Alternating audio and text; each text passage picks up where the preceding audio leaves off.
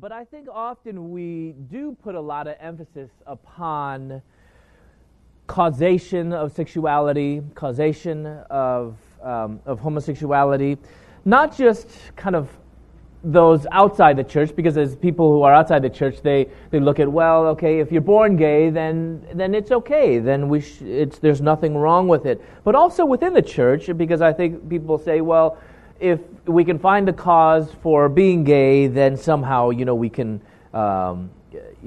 fix it or something. But, one is looking at the nature side, that it's biological, it's genetic, and the other side is nurture, that is part of environment, it's how you're upbringing.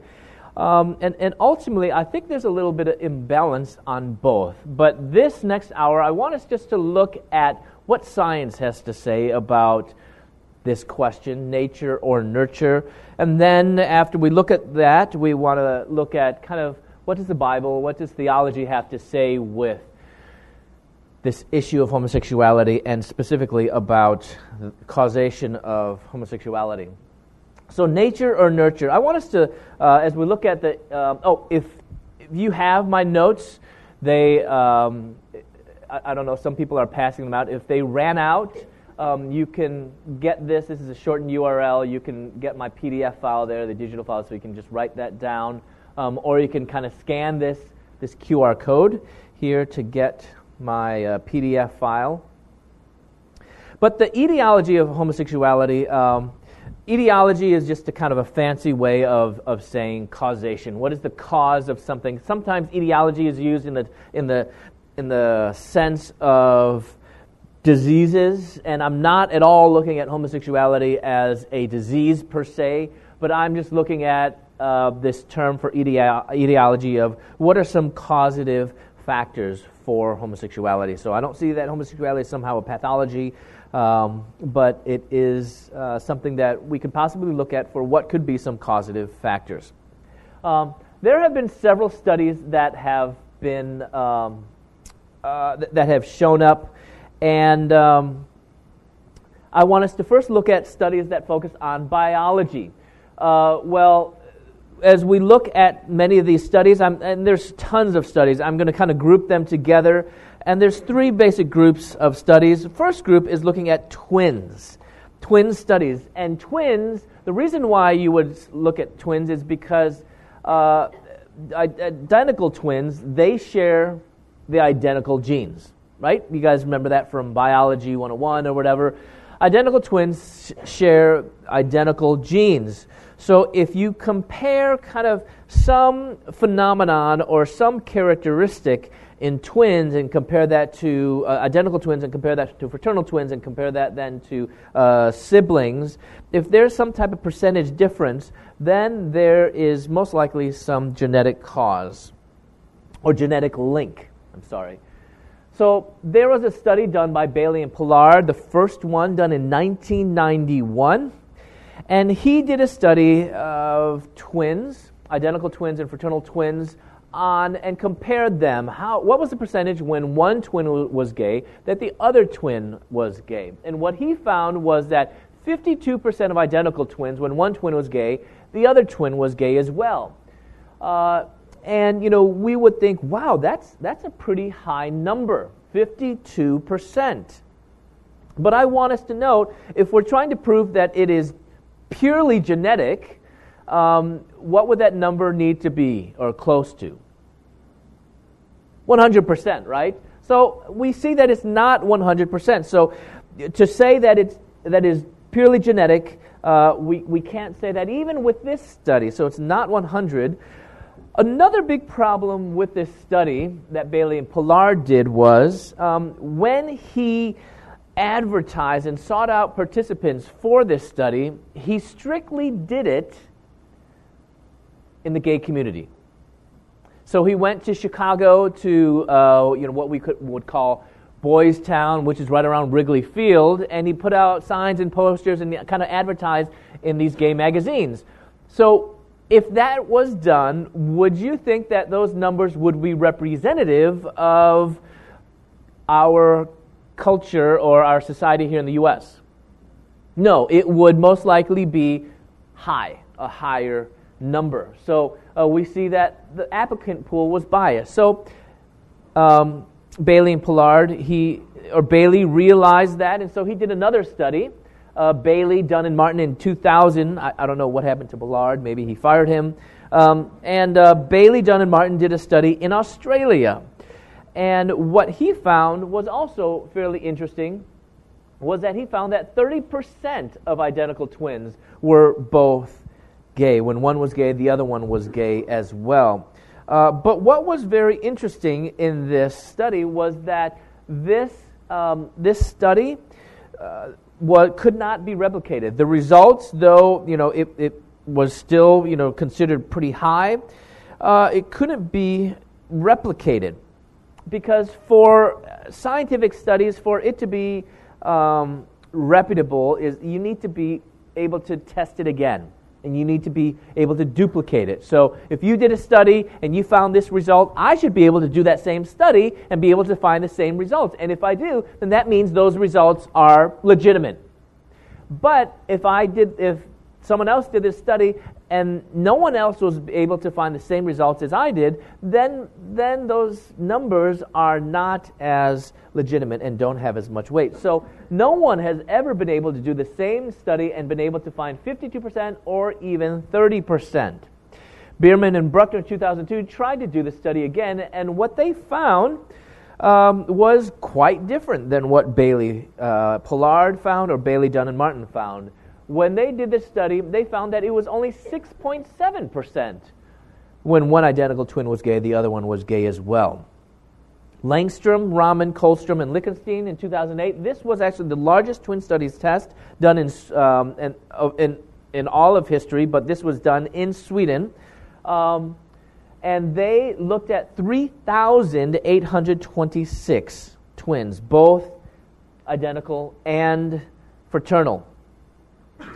Their results that were published, it was kind of interesting to read because some of it was actually kind of hard to understand. But what they were looking at was not when one was gay, what was the percent? That's called concordance rate. But what they were looking for were maybe specific causative factors. What they found, and this was published, was that in men, 34 to 39% they think was attributed to genetics. They think 0% was attributed to shared environment, and about 61 to 66% is attributed to individual-specific environment. For female twins, they believe 18 to 19% was genetic, 16 to 17% was shared environment, and individual-specific environment was 64 to 66%. So we might think, okay, that's kind of interesting, but what does that all mean? And what was an interesting quote that we find from these researchers was that they said, although wide confidence intervals, and I'll explain to you in just a second what wide confidence interval means, they say while wide confidence intervals suggest cautious interpretation, the results are consistent with moderate, primarily genetic, familial effects and moderate to large effects of the non-shared environment, meaning social and biological, on same-sex behaviors. And what is confidence intervals? What does that mean? Well, confidence intervals, and let me explain a little bit. I forgot to mention this toward the beginning. Kind of the reason why my interest in talking about this is, before I came to Christ, some of you guys remember my story, I was studying to be a dentist. And so being really familiar with the health sciences and to science and biology and all of this, I kind of was really familiar with statistics and all these different type of studies. And a lot of times people ask, well, are you ever going to go back and get your doctorate? And unfortunately, God's kind of put me in a different direction. So people are like, oh, that's such a shame that that's been put to waste. But I see kind of now how God is allowing me to use all that background that I studied in graduate school and the health sciences and biology and pharmacology and all of that, anatomy, and some of that, to be able to use that science to apply that to understand what this is talking about, because for most seminarians or people that's studying biology, science is kind of like, something really, really foreign to them.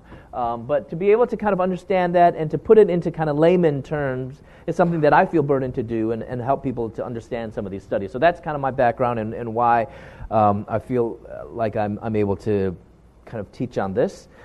So what is concordance rate? Well, concordance rate, what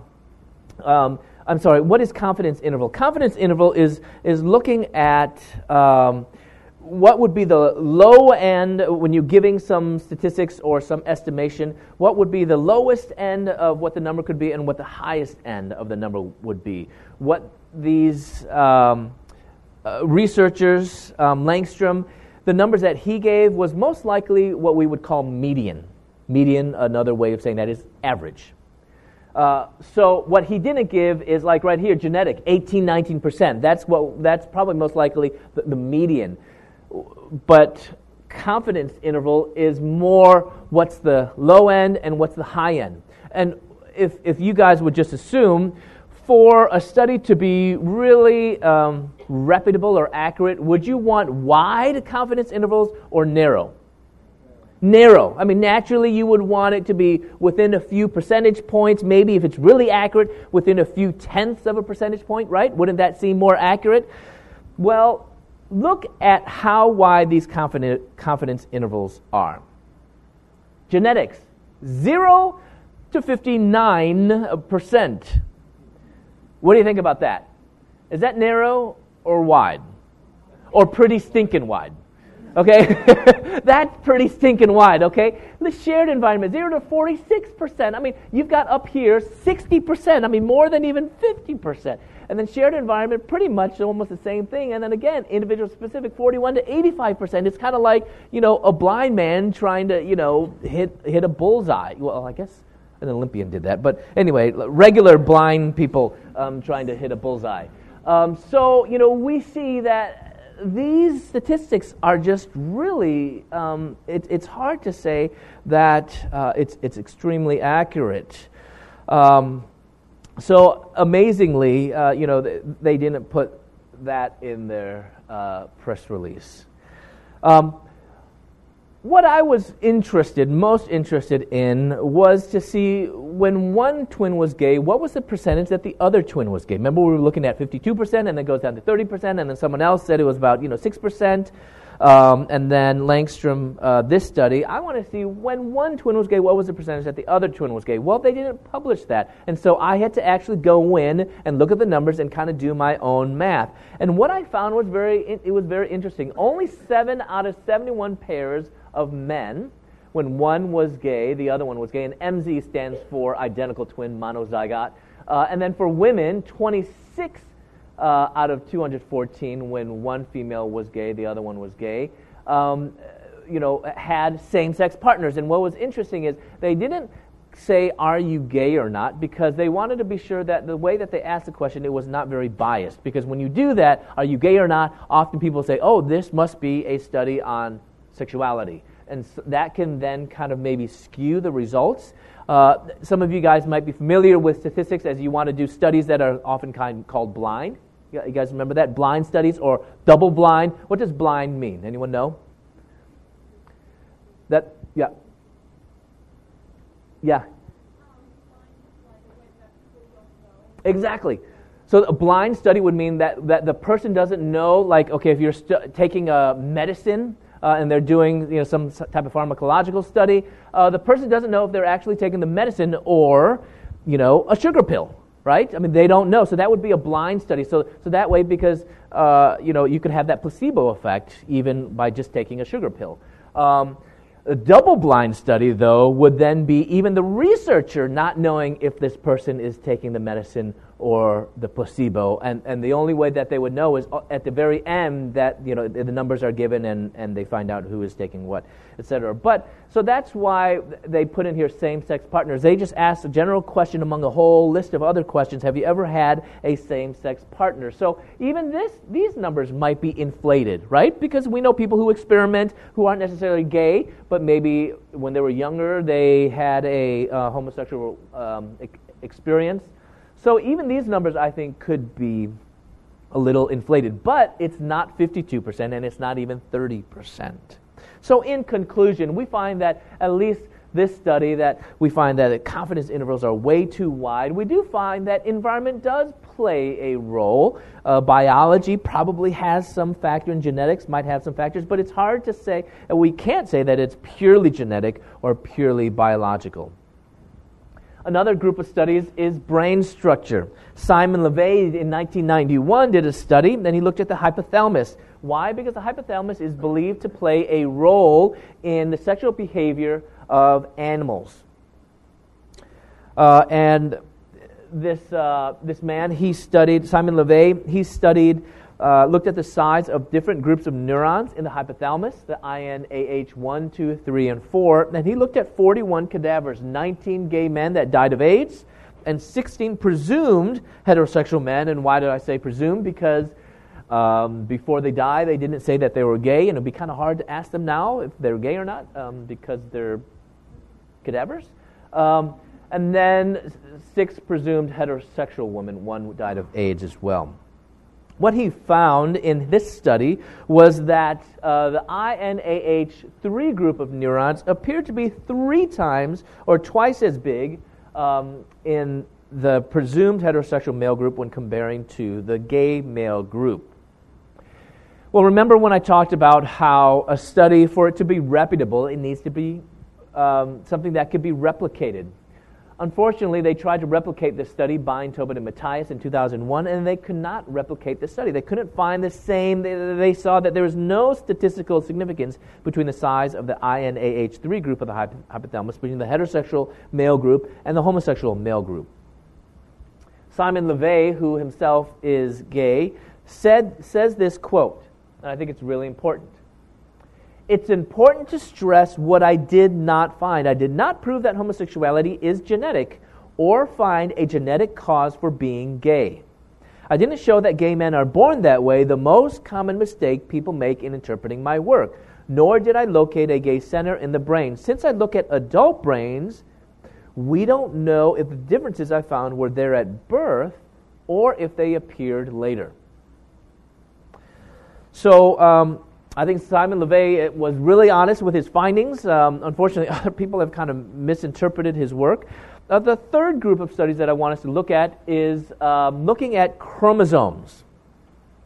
The first study was done by Hammer, Hu, Magnuson, Hu, and Patitucci in 1993, and they studied 76 gay brothers and their families. And what he noted was that gay men had more gay relatives on the mother's side of the family. And since that was a phenomenon that he noted, he then studied the X chromosome. And why the X chromosome? Those of you guys that are genetics, that's the chromosome that the mother gives. The father gives the Y, right. So therefore they studied the X chromosome in gay men. And what was interesting was they found that in 83% of the gay men, they had a similar allele. Allele would be kind of a portion of the distal region of the X chromosome, or the XQ28. This was popularly, but inaccurately dubbed, the gay gene by media. Some of you guys might not have been around in 1993, but I remember in Time magazine, it was on the front cover of the Time magazine, and it said, "Oh, we just found the gay gene." Hammer, again, who's gay, clarified, and he said, environmental factors play a role. There is not one single master gene that makes people gay. I do not think we will ever be able to predict who will be gay.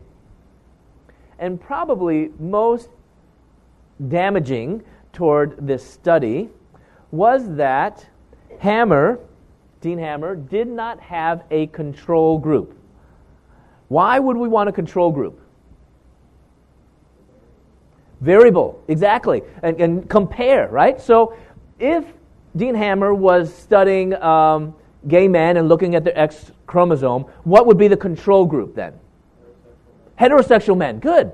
Well, if let's just say, he didn't have a control group, but let's just say he did have a control group. He looked at heterosexual men, and he looked at their X chromosome, and he found the same findings, that they all had this similar allele. What would that do to the results? Throw them out, because all guys have the same, part, so it doesn't really mean anything. And so, unfortunately, he didn't do that control group. People tried to replicate it. Bailey, remember, we see that name before, Bailey and Pollard, and also Bailey, Dunn, and Martin, who did the twin studies. He tried to do this study, and he couldn't replicate it. McKnight and Malcolm in 2000 also tried to do the study, and they as well could not replicate it either. So that's kind of the studies on some, not all the studies, but some of the studies that are often quoted on biology. Let's now look at some of the studies on environment. Are there any studies that might point to possible environmental factors? Because often people say there's no proof that environment plays any role. Well, as we look at the twin studies, remember Langstrom and others, that one done in 2008, that he studied those twins, the largest twin studies test. Well, he showed that genetics might have some factor, but remember those numbers, the confidence intervals were really, really wide. If we were to take his results at face value, genetics might play into it, but he says that both non-shared and shared environment might play some role in the development of homosexuality. So Langstrom and others showed that there could be moderate effects. Also, Kendler, Thornton, Gilman, and Kessler in 2000 looked at American twins, and they believed that familial factors might influence sexual orientation. Other familial factors, other studies that looked at familial factors, such as maybe a close mother, distant father, possibly. Sometimes people say there's no studies. There were some studies done. These are just a list of them. Some of these are from long time ago, so might not have the same stringent kind of scientific expectation that we have today. But there were some that are done a little bit later. And then we have in 2007 a study done in Taiwan that looked at the military, and they concluded that paternal protection and maternal care was determined to be the main vulnerability factors in the development of homosexual males. Other studies that were done look at childhood nonconformity and fraternal birth order, looking at rural versus urban, and other cultural and societal influences. Okay, so I've just kind of presented a bunch of information, and I want to kind of critique them, and I kind of critique some of the biological, but I don't want to leave the environmental studies unscathed either, because I think we need to be able to look critically at all information that we get. The studies on environment that I just presented, one, I think, weakness in many of these studies is that often we confuse correlation with causation. Correlation, then causation, with causation. Causation is pretty obvious. That's one factor causes or brings about another factor, or even one or multiple factors bring out some other aspect. So clearly a cause and effect. Correlation, on the other hand, is not necessarily cause and effect. Correlation could be that there's some type of relationship.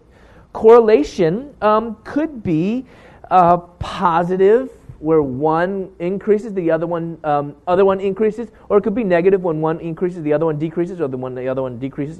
So there could be some type of relationship, and we don't know what that relationship could be. It could be causal, could be effectual, or it could be indirect, or it could be completely coincidental. We don't really know what is that relationship, but there is some type of relationship. So correlation does not necessarily mean causation. Let me give you guys a good example of correlation and causation. There was a study done in New York, and they looked at kind of, murder rates. And what they found was when people of New York, when they ate more ice cream, they found that there were more murders.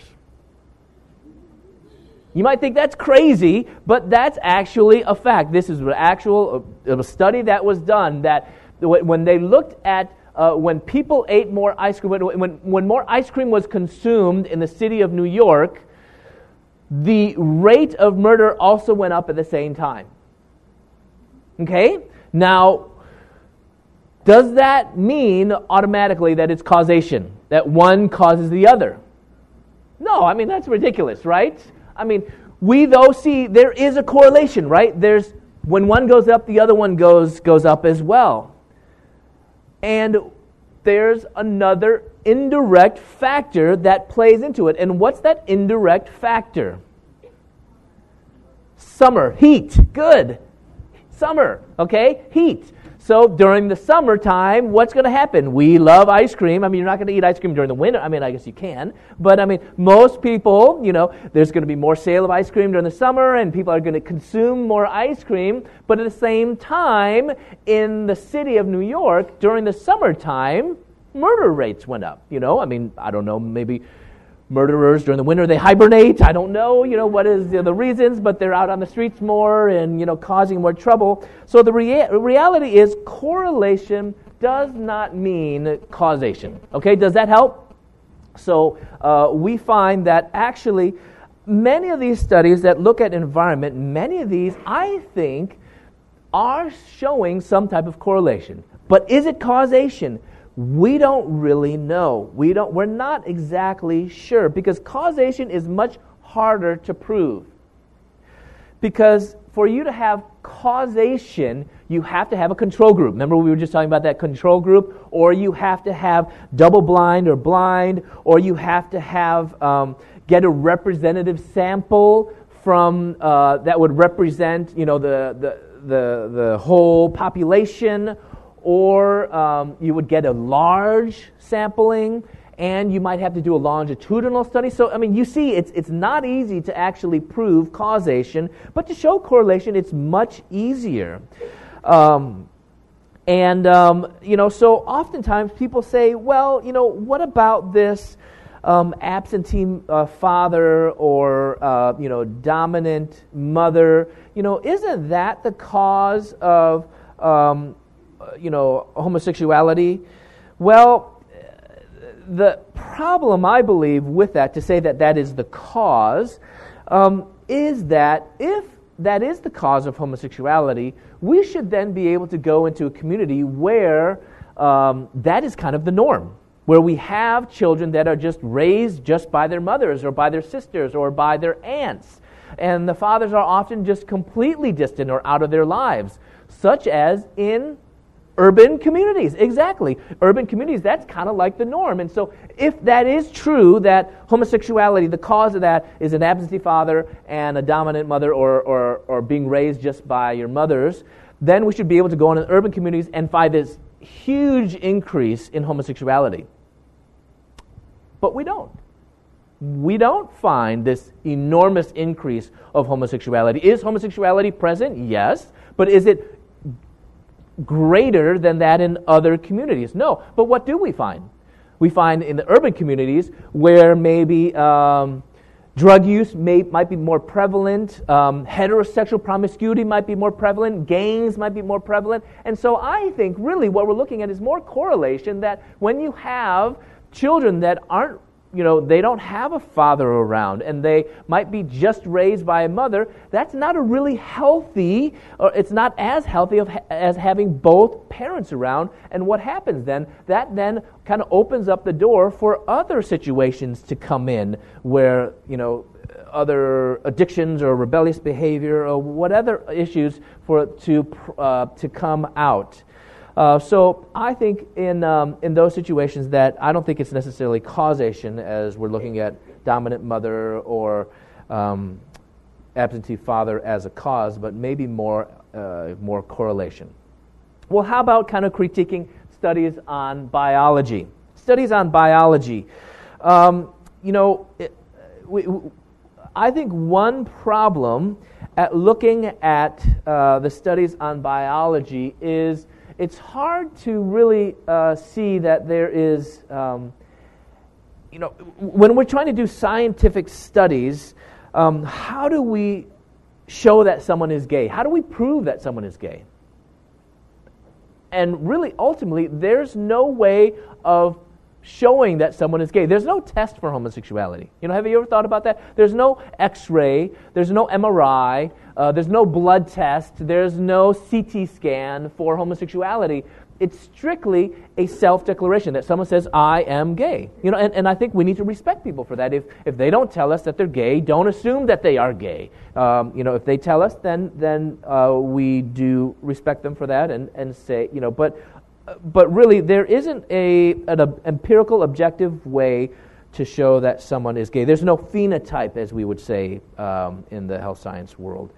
And also that we don't see that there is this biological, and when I say that there could be a biological factor for homosexuality, I want me to be clear, because I believe that there could be a biological factor, just as there may be, or factors, there could be also environmental factors. But when I say that, that's not the same thing as saying that someone is born gay, or that it is innate and fixed. Because to say that someone is born gay, or that it is innate and fixed, that means that it is 100% biological, and is 100% genetic.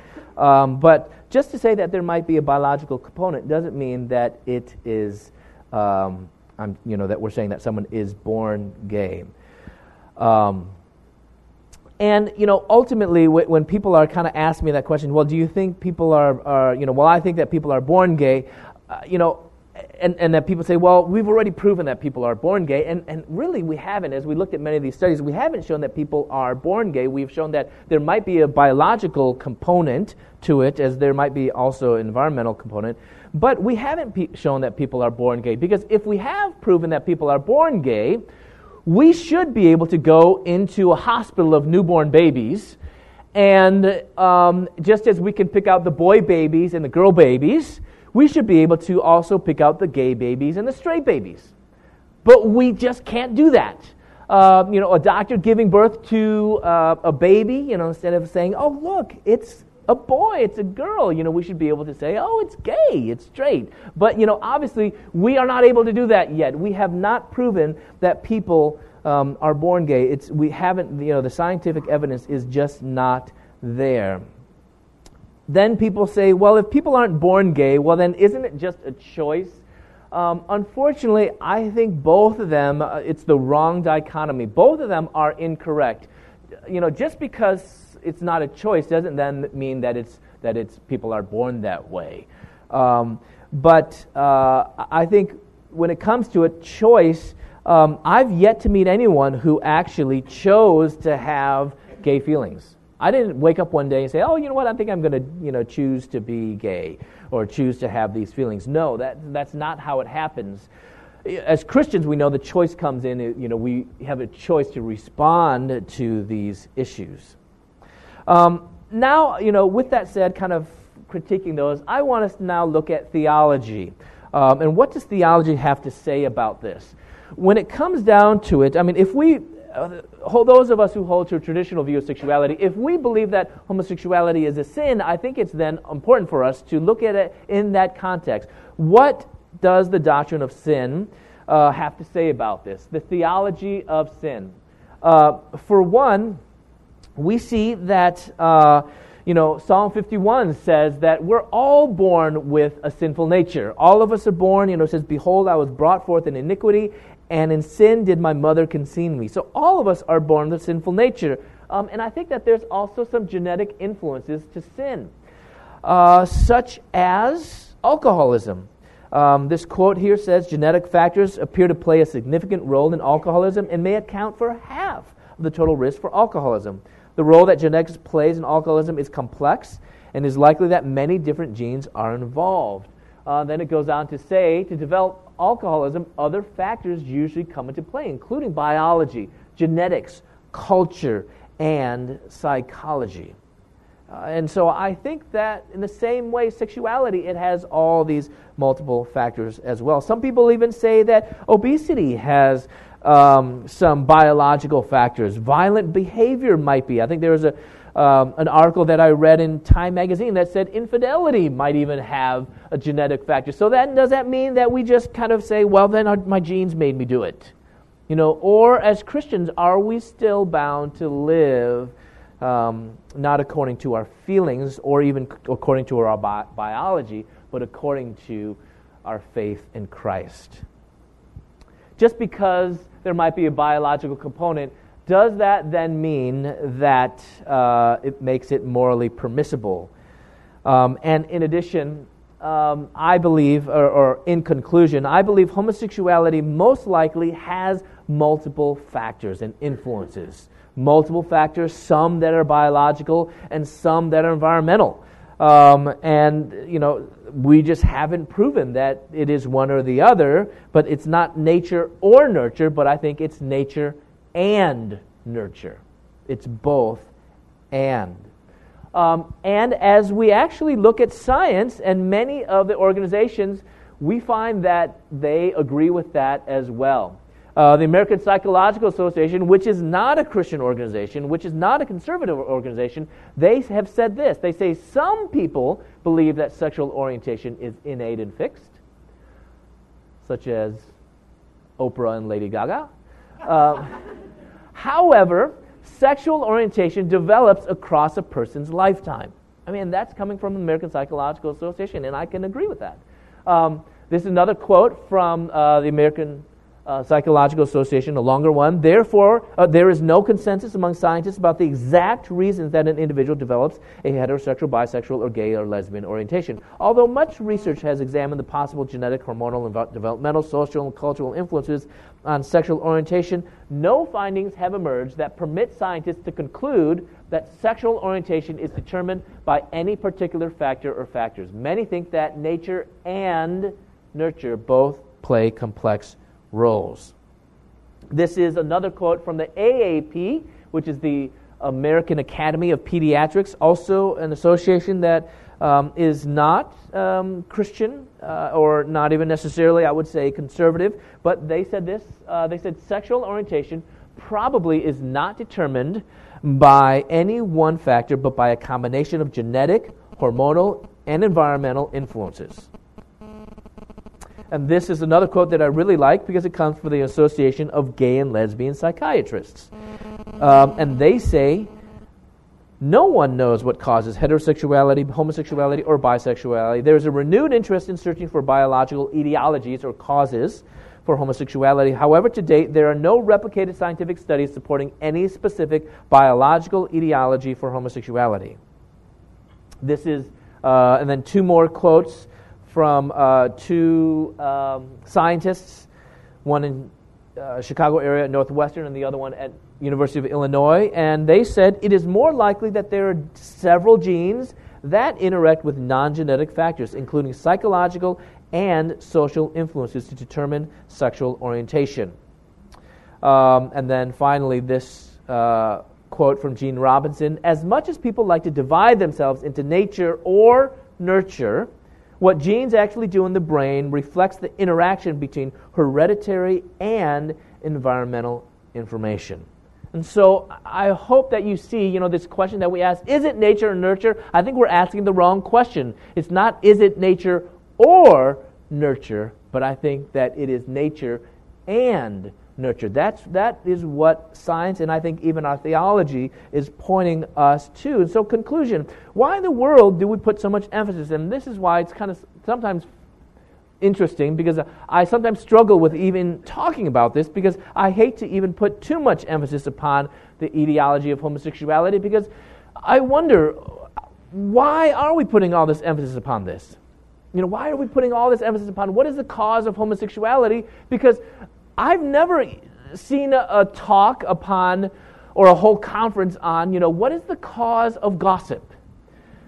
What is the cause of pornography or lust or anger. I mean, if we're spending all this time trying to look at the cause of these things, on homosexuality, we should look at the cause of the other things that we all struggle with.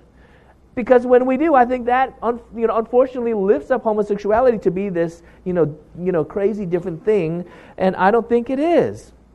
But also, I think it's based upon a faulty premise, which I mentioned earlier, because I believe as Christians, we think somehow if we can find the cause, we can find the cure.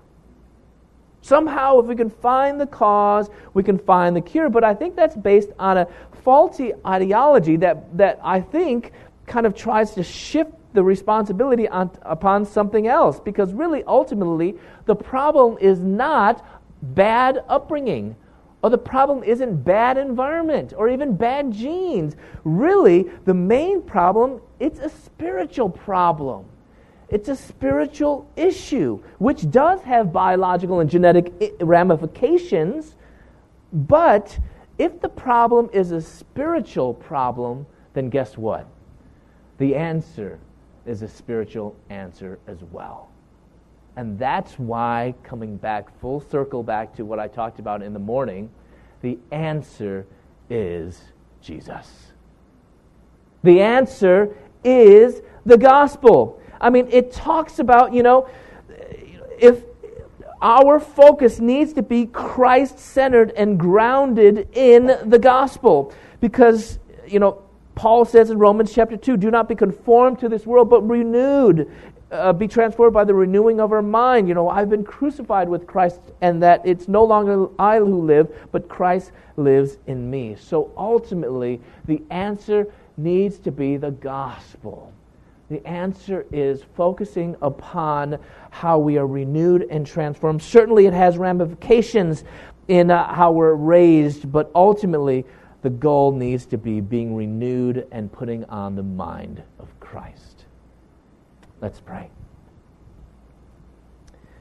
Father, we thank you so much for the gift of life. Father, we praise you that in the midst of this issue where there's so much differing opinions, Lord God, we can find clarity, not only in your word, but through science. Lord, it's not that science contradicts your word, but Lord, if we look at science, if we look at your word correctly and understand how we are created and what it means to be human, to have a sinful nature, but created in the image of God, Lord, that we know, Father, that ultimately our answer is Jesus. Father, thank you, though, for science, and thank you for psychology and for counseling, Lord God, as those things all help us. And Lord, help us to realize, though, ultimately, that really it is living a transformed life that is more important than anything else. Father, help us to continue to proclaim that message to every person, not just on this issue of homosexuality. Father, we praise you, we love you, and we ask this in the powerful name of Christ, our Lord. Amen.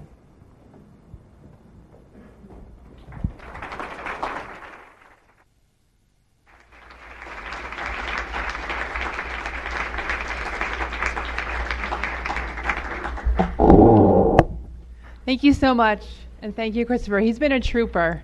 He has one more talk, 7 o'clock, right here, one that he's very passionate about and I think is very relevant, homosexuality in the Christian campus. So I would really encourage you guys, come back, bring a friend, 2, 3, or 4, and he'll be back at 7.